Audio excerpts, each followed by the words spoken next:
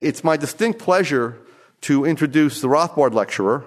I was sent a book last year, or maybe 2 years ago, maybe a year ago, by Robert Higgs to review for the Independent Journal of Political Economy, and it had the great title, The Global Curse of the Federal Reserve. So, of course, I wanted to review it. But then I saw the subtitle. It said, A Second Monetarist Revolution, I think the subtitle was, which was explained in the book in a way that made it more innocuous than it initially sounded to me. So the 2013 Murray N. Rothbard Memorial Lecture is sponsored by Helio Beltrao and will be presented by Dr. Brendan Brown. Dr. Brown is a widely followed market economist. He has authored many books on international financial topics, including monetary problems in the U.S., Europe, and Japan, and asset market pricing in a global context. His most recent book, which has just been published in its second edition, is the aptly titled The Global Curse of the Federal Reserve, with a new subtitle. It's a wonderful read, and I highly recommend it. Copies are available in our bookstore downstairs. Dr. Brown was awarded a PhD by the London School of Economics and an MBA by the University of Chicago. He is currently Executive Director and Head of Economic Research at Mitsubishi Securities International. So I present to you Dr. Brown.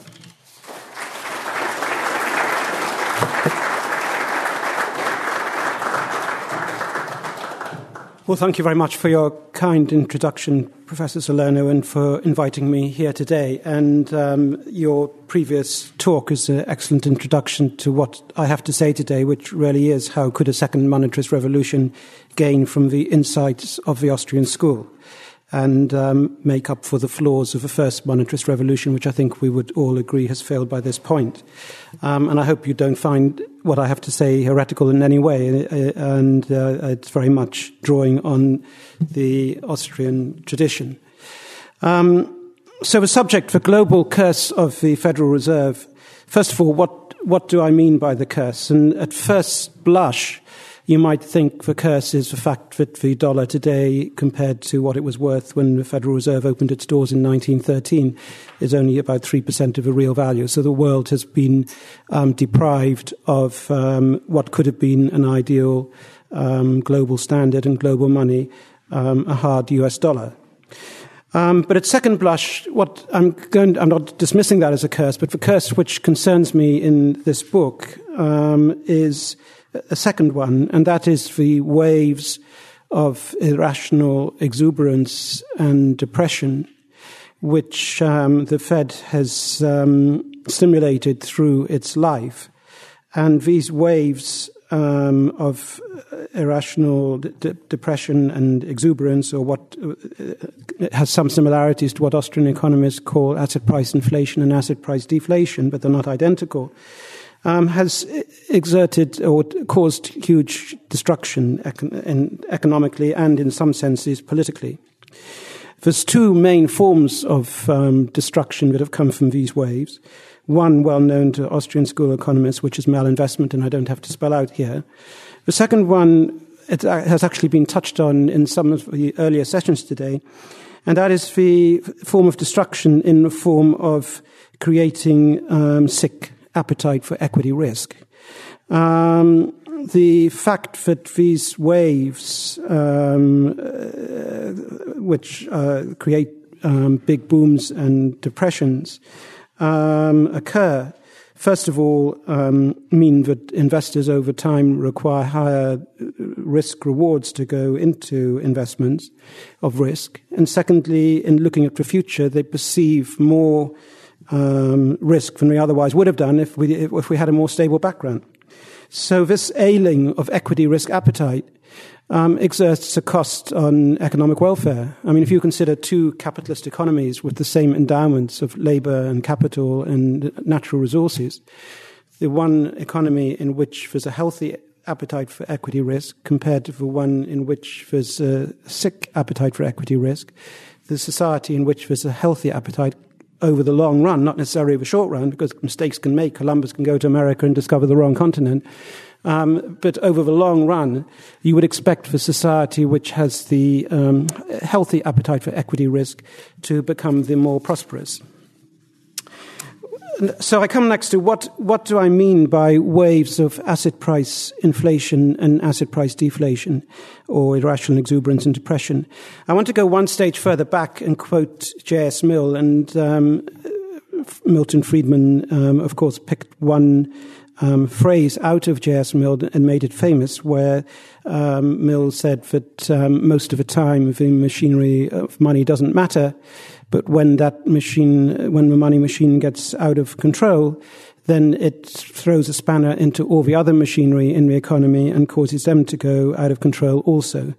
I think in modern idiom, you would probably translate that or rephrase it as saying most of the time the software of money is unimportant, but if the software of money becomes corrupt, it infects all the other software which controls the prices in the economy and direct the market signals for the invisible forces. It infects those and causes them to go out of control and give the wrong price signals, especially in the capital markets, which leads to a lot of economic pain and misallocation and non-optimal outcomes. Again, going back to Milton Friedman, when he interprets this line from J.S. Mill, as Professor Salerno said, I would guess that he very much meant goods and services inflation. What I try to add in my book to this is the second form of virus attack, which comes from money getting out of control or being corrupted, and that's asset price inflation. So there's two diseases, two monetary viruses. They may be linked. They may both appear in the same cycle, and they may not. One is the disease of asset price inflation. The other is the disease of goods and services inflation. Now, when I talk about asset price inflation, earlier on I did talk about irrational exuberance and depression, and I'm sure you're all aware of behavioral finance literature, where these terms are used quite freely, and by Professor Schiller in particular. I don't have any problem with, in fact, I enjoy reading Professor Schiller's work very much in behavioral finance theorists. But what I'm constantly taken back by is that their analysis of how these irrational exuberance comes about, they completely miss out any monetary factor. And I would argue, or try to argue, that the main factor behind these waves of irrational exuberance, which Robert Schiller talks about, is in fact monetary disequilibrium. And to describe what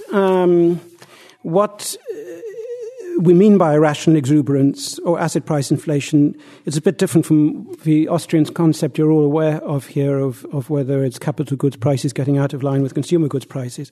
What I'm talking about here is more in terms of asset price inflation, irrational exuberance, and I could describe this in two ways, one simplistic, one a bit more complicated. A simplistic way of describing asset price inflation is where investors are putting on some rose-colored spectacles which filter out the dangers and exaggerate the size of expected returns.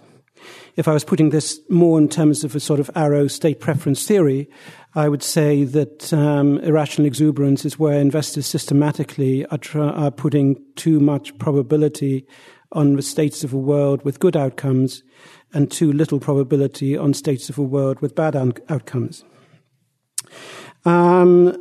Friedman refers to the long lags between monetary disequilibrium and the monetary virus appearing in a form which can be diagnosed in the form of goods and services inflation. But that lag is indeed even more serious when we come to the second monetary virus. I argue that by the time anyone can confidently say that the monetary virus of asset price inflation is there and demonstrated in a positive way, which would be accepted unambiguously, the disease is probably long present and already had a very serious negative effect on the economy. And by the time central banks or anyone else can make a definitive positive test to demonstrate that asset price inflation is present, it's probably well on the way to turning itself into asset price deflation, because asset price inflation, unlike goods and services inflation, does tend to mutate back into deflation without any action being taken. And the reason why asset price inflation tends to go reverse itself is because of the features which are so well known to Austrian economists, that you tend to get overinvestment, profit margins come down, or if people are wearing rose-colored spectacles and ignoring risks, when any of these risks do occur, they have a much more profound effect in shaking market prices back down to a very low level, and that exerts a shock effect on the economy.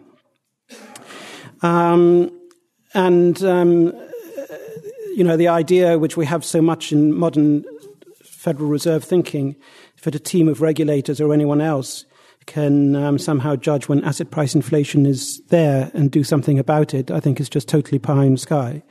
And the history is full of examples of where asset price inflation, by the time the central bank recognizes it's there, they only make matters worse. I'll quote you a few examples. 1929 is one obvious example.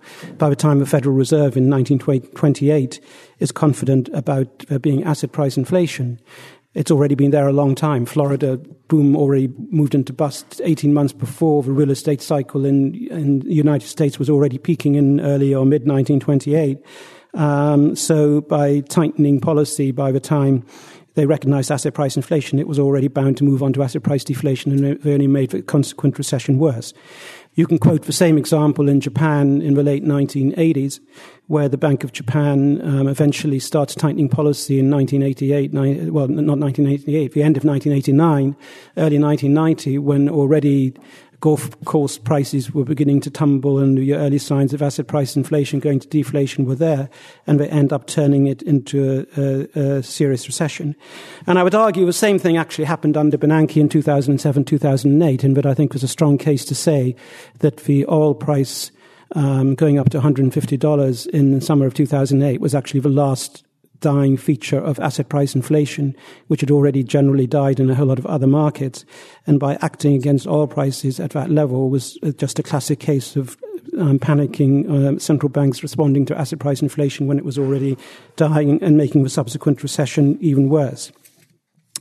Now, I want to, at this point, just look at three channels which I suggest run from monetary disequilibrium to these waves of irrational exuberance. How does monetary disequilibrium create waves of irrational exuberance? And I suggest three main forms. Now, some of these may involve a degree of irrationality, some of them may not. The first channel is, and I think in many ways the most robust against challenges that you're assuming a lot of irrationality, is pegging and forward guidance of short-term rates.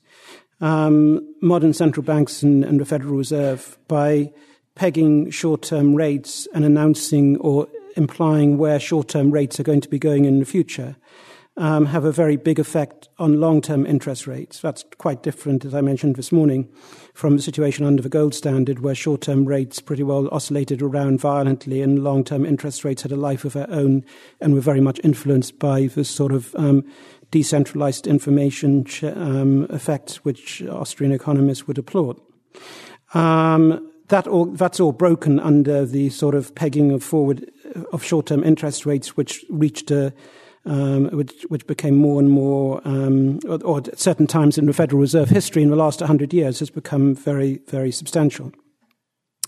Now, when the result of this is to bring long-term interest rates below neutral or below equilibrium level, you get into an area of what Schiller describes as positive feedback loops. The fact that there's a lot of froth in asset prices because the long-term rates are below neutral, in turn, tend to validate a speculative hypothesis which is out there. You know, I could borrow from Minsky, for example, the idea, or Professor Alaba at University of Chicago, the idea that at various times in markets there are speculative stories. In some, I mean, I can give you examples. In the mid-1920s, there was a speculative hypothesis that Germany in the Weimar Republic was in a miracle economy. We had the speculative hypothesis in the 2000s that European Monetary Union was a miracle in which financial banks were going to have a huge new profit opportunity from this integrated European market. Now, in normal, rational mood, these sort of speculative stories, nobody would probably give more than 20 or 30% probability to them being true.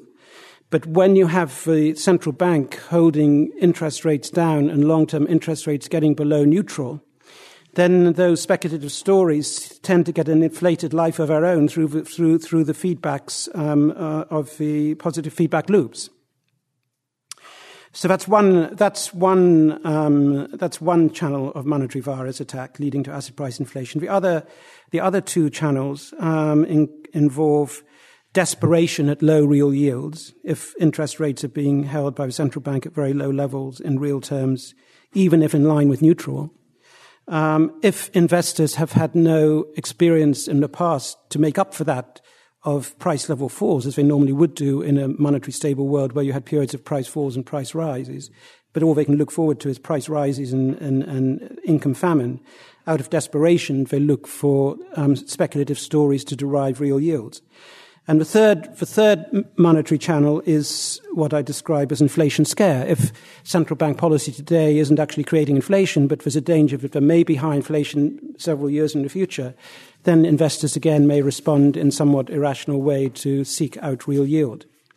Now, I would stress one other point, that asset price inflation isn't affecting all markets at all times. There has to be a speculative story. So, going fast forward to the present, under the Bernanke QE policies after 2007, the first speculative stories that emerge are those related to China, because you have the coincidence of the QE policies starting off at the same time as China itself is having a massive monetary expansion. So the speculative stories which catch on are those related to commodity prices, emerging markets, Brazil, all the countries doing well out of the China phenomenon. That in turn may fade, and then the speculative story moves on to somewhere else. So you do tend to get these rotations of asset price inflation rather than all markets being affected at all times during this phase. Now, I want to review those ideas somewhat more in terms of the 100-year monetary disorder we've had under the Federal Reserve since 1913. Asset price inflation, to be accurate, did not originate with the Federal Reserve. And I must stress, maybe at this point, many of you may be saying, given the sort of views I'm expressing here, why are we talking about monetarism coming back or anything else? But I'm putting this in the context of, yes, the international gold standard before 1914 may be the best, although imperfect, order that the world's come up with. But once the world comes out of that semi-golden Garden of Eden, the cost of going back in again may be so exorbitant that it's impossible ever to get back in. And of course, one can argue about that, but I suppose that's the sort of background hypothesis to some of what I'm writing about. But so the point I would stress here is that asset price inflation didn't originate with the Federal Reserve, but the size of the waves and their frequency has got much larger under that institution's 100-year monetary history. And if you go back to the gold standard days, there were some large booms and busts. I mean, most particularly there was that of 1907. Of course, you can trace the boom and bust of 1907 and the asset price inflation of the 1905-1906 period to the fact that you had a very rapid growth of gold stock in those years related to the new technology of mining gold. So that was a form of disequilibrium growth of the monetary base, which was feeding this asset price inflation process. But in broad terms, through the gold standard world, the gold standard world was a monetary system which had important checks and balances against the progress of asset price inflation. I think one can essentially look at the gold standard world, the pre-Federal Reserve system, as a monetary-based control system. It was a monetary-based control system where the fixed price of gold regulated the supply of monetary base aggregated across all countries which were on the gold standard. There was free determination of interest rates. Price level fluctuated considerably up and down for a purpose. And when I say for a purpose, many people lose sight of the fact that one of the equilibrating mechanisms under the gold standard which guided the invisible hands towards creating business cycle recoveries was the perpetual expectation of prices going back to a constant level. So if prices fell during the recession, there was the expectation that prices would go back up again in the subsequent recovery. And the combination of low prices now with high prices in the future meant that, in fact, you got the negative real interest rates, which Bernanke so desperately tries to create today through hyped-up inflation expectations. So, and the white noise that you got in the short-term interest rate markets through temporary gold shortages helped insulate the long-term bond markets from getting infected through any manipulation going on in short-term interest rate markets. So all of this helped restrain asset price inflation waves from coming about, although nonetheless they did sometimes come about. But I would argue, and this is an empirical assertion, I guess, that the waves have been much more violent since the Federal Reserve opened its doors. No sooner, of course, did the Fed open its doors in 1913 when the gold standard disintegrated. Somewhat paradoxically, if you look at the history of the Federal Reserve during the First World War, Bryan, who had been, I think, one of the leading opponents of gold in the US, immediately advocated in 1914 during a crisis that the Federal Reserve or the US should leave the gold standard. Whilst people like Benjamin Strong and Warburg, who were in the Federal Reserve, were very much of the opinion that the dollar should still be backed by gold, and it was very dangerous to go over to fiat money.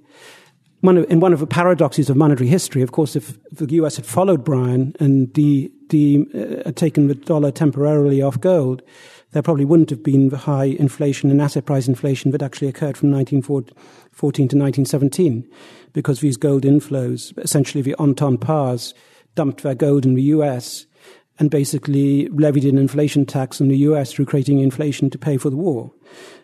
So if instead they'd followed the example of Switzerland in Europe at the time, which actually in similar circumstances of neutrality broke the link of their franc with gold and had much less inflation than the United States.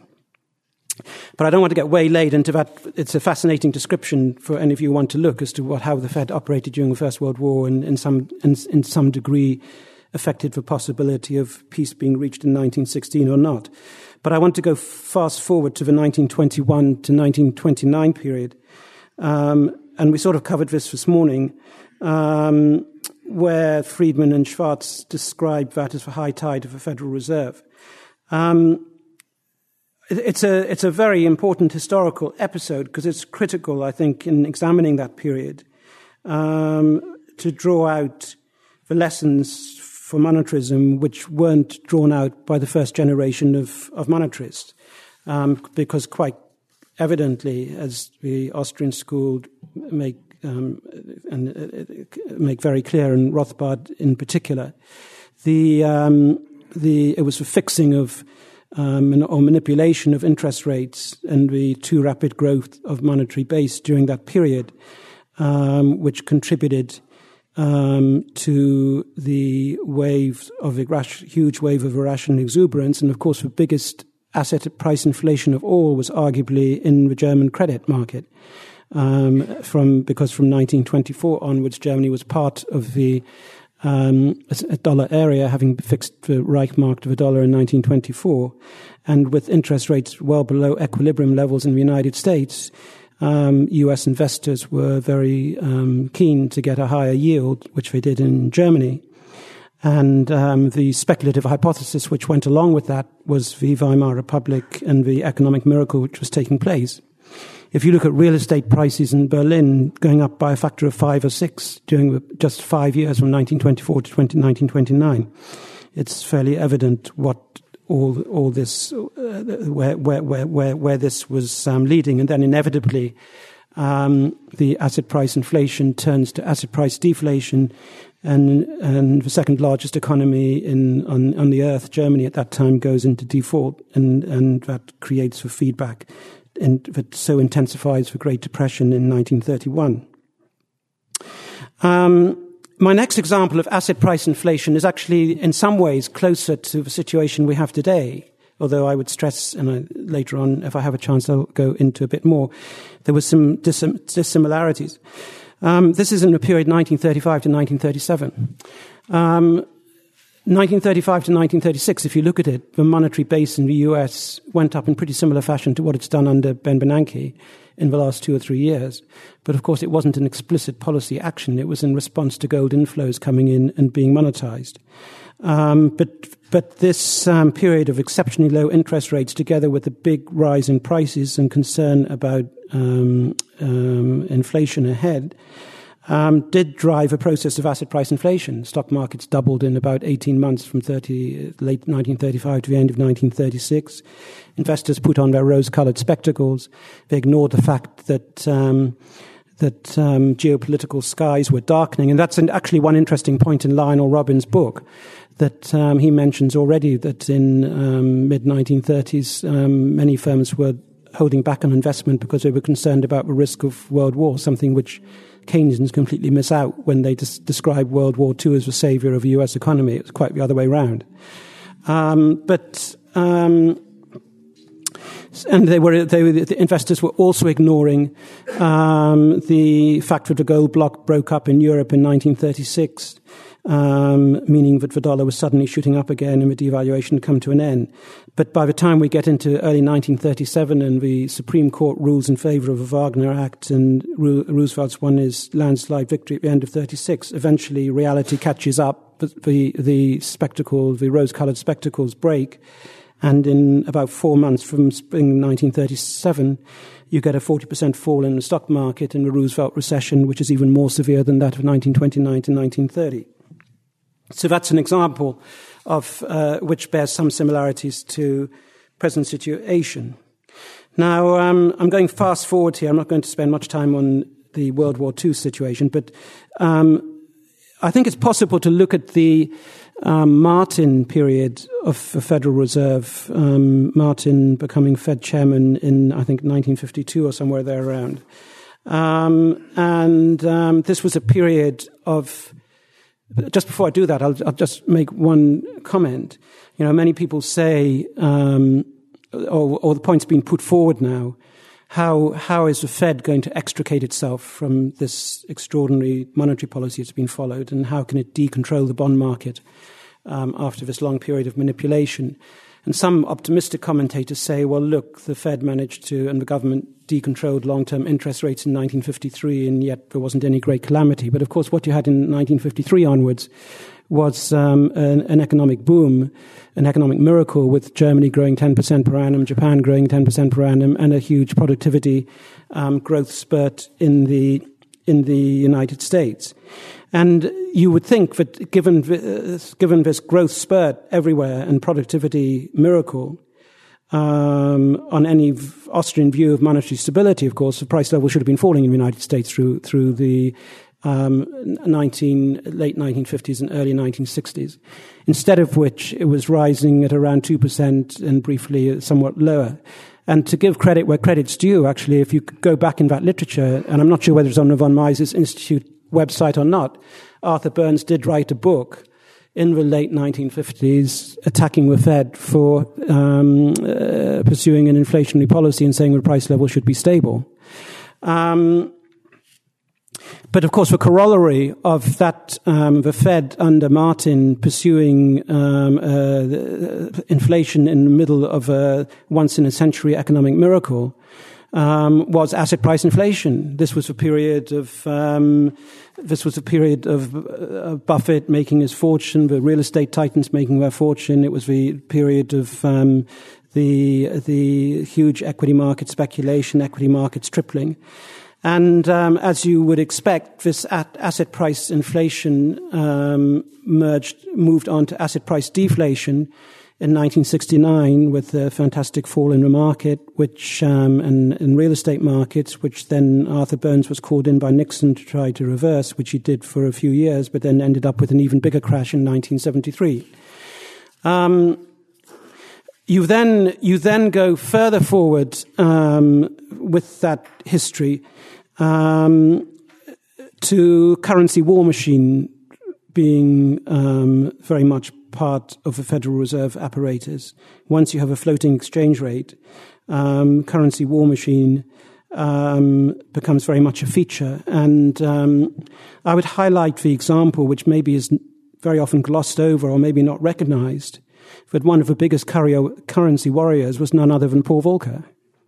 Paul Volcker started as Treasury Undersecretary in the Nixon administration, going around all the capitals in Europe, arguing and implementing big dollar devaluation, which leads on to the inflation of the 1970s. Then he comes in 1980-81, runs basically 2-year so-called monetarist policy, and then abandons it.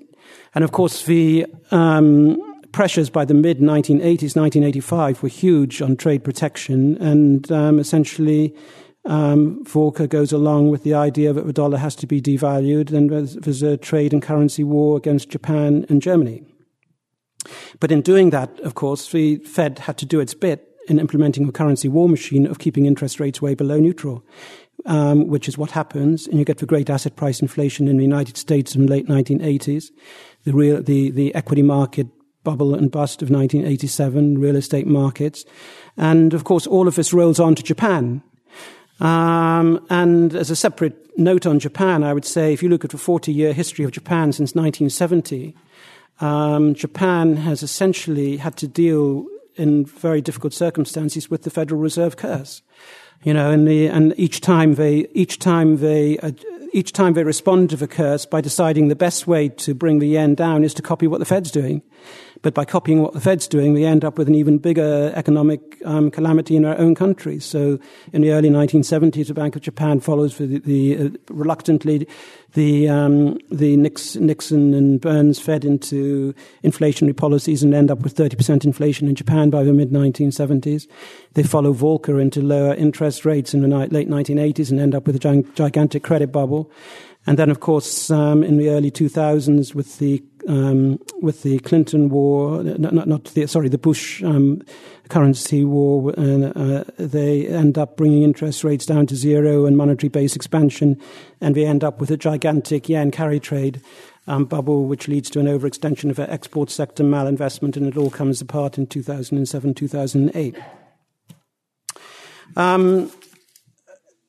So in the time I have left, I want to maybe stop for history and come on to two big questions: how to cure the curse, and is it going to be cured? Is there any prospect that it really is going to be cured?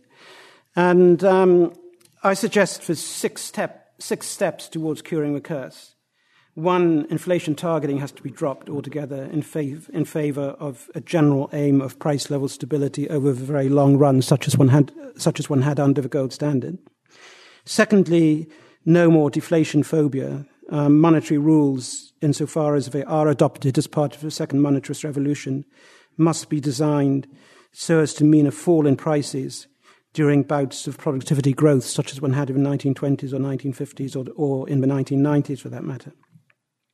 Third, we have to stop all manipulation of long-term interest rates, and the Bernankeite bond market manipulator has to be smashed up. Fourth, restore monetary base to the pivot of a monetary system. Now, restoring monetary base to a pivot of a monetary system means abandoning paying any interest on reserves, and getting back to a fairly high level of reserve requirements. Because if you have a trivially low level of reserve requirements, then having a stable X% rule for monetary base expansion doesn't really give you any assurance of overall monetary stability. Fifth, eliminate Orwellian monetary history, especially the chapters on the Great Depression and Japan's Great Deflation, which never existed. I mean, if you look at Japan's deflation, so-called price level in 2012 in Japan is pretty well the same as what it was in 1992 on some measures. And if you look at the hedonic price adjusted series, it may be down 10 or 13%, but if you'd had a hedonic price adjustment during the gold standard years, the price level would have been falling over time. So Japan hasn't had any great deflation. Its problems lie elsewhere, which is beyond today's talk.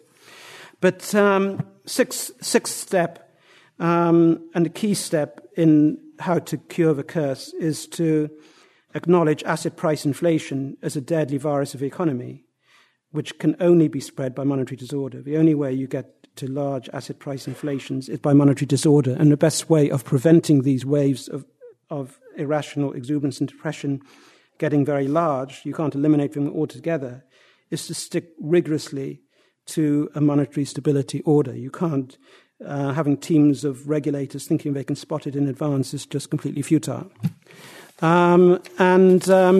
Lastly, I come to when will the cure come? Well, I think a key point here is the cure is not going to come from within the Federal Reserve. Federal Reserve now is more than possibly any time in its 100-year life packed by political appointees who are all there or ignoring one or two members who really don't have any power. So if there's going to be any monetary reform, it has to be led by political forces which regain ascendancy in the wider scene and are then able to reform or abolish or whatever the Federal Reserve. Second point is the second monetarist revolutionaries have to learn what went wrong with the first monetarist revolution. And I would suggest that, unfortunately, as Professor Salerno started to outline, some of these roots misleadingly, some of these roots do go back to Milton Friedman's teachings. Bernankeism has to be obliterated. You know, the three features of Bernankeism: currency war machine, bond manipulation machine, and virtual monetary helicopters. They have to go. And when I'm talking about virtual monetary helicopters, that's actually quite an important point, because today's monetary base expansion by the Fed is not real monetary base expansion. What we have today is the Fed is essentially, the government, US government is essentially issuing two forms, it's financing itself by issuing two forms of treasury bills. One is the B treasury bill for Bernanke, which is issued at a gift bonus rate for the big banks to buy. And there's another category of treasury bill, the ordinary treasury bill, which is just for you and me, which is issued at zero. So, of course, the banks are going in to buy the B treasury bills at 25 basis points and issue deposits at zero to everybody else. That's fantastic arbitrage. So the government's basically funding itself by issuing these B treasury bills. And the rest is just funny bookkeeping, the fact that the Fed may be buying long-term bonds and issuing B treasury bills. Who really cares? The government is financing itself with floating rate treasury bills, but in the process giving a bonus to the banks. That could all be unwound tomorrow if B treasury bills came to an end and the interest rate paid on B treasury bills was the same as for everybody else. You would get massive disintermediation from the banks. It probably wouldn't affect the outlook for credit or anything else very much, although it might have some psychological effect, because the second component of Bernankeism, which is the bond market manipulator, does depend on a whole lot of psychological effects. Included amongst those is a lot of investors believing that there is a lot of money printing going on.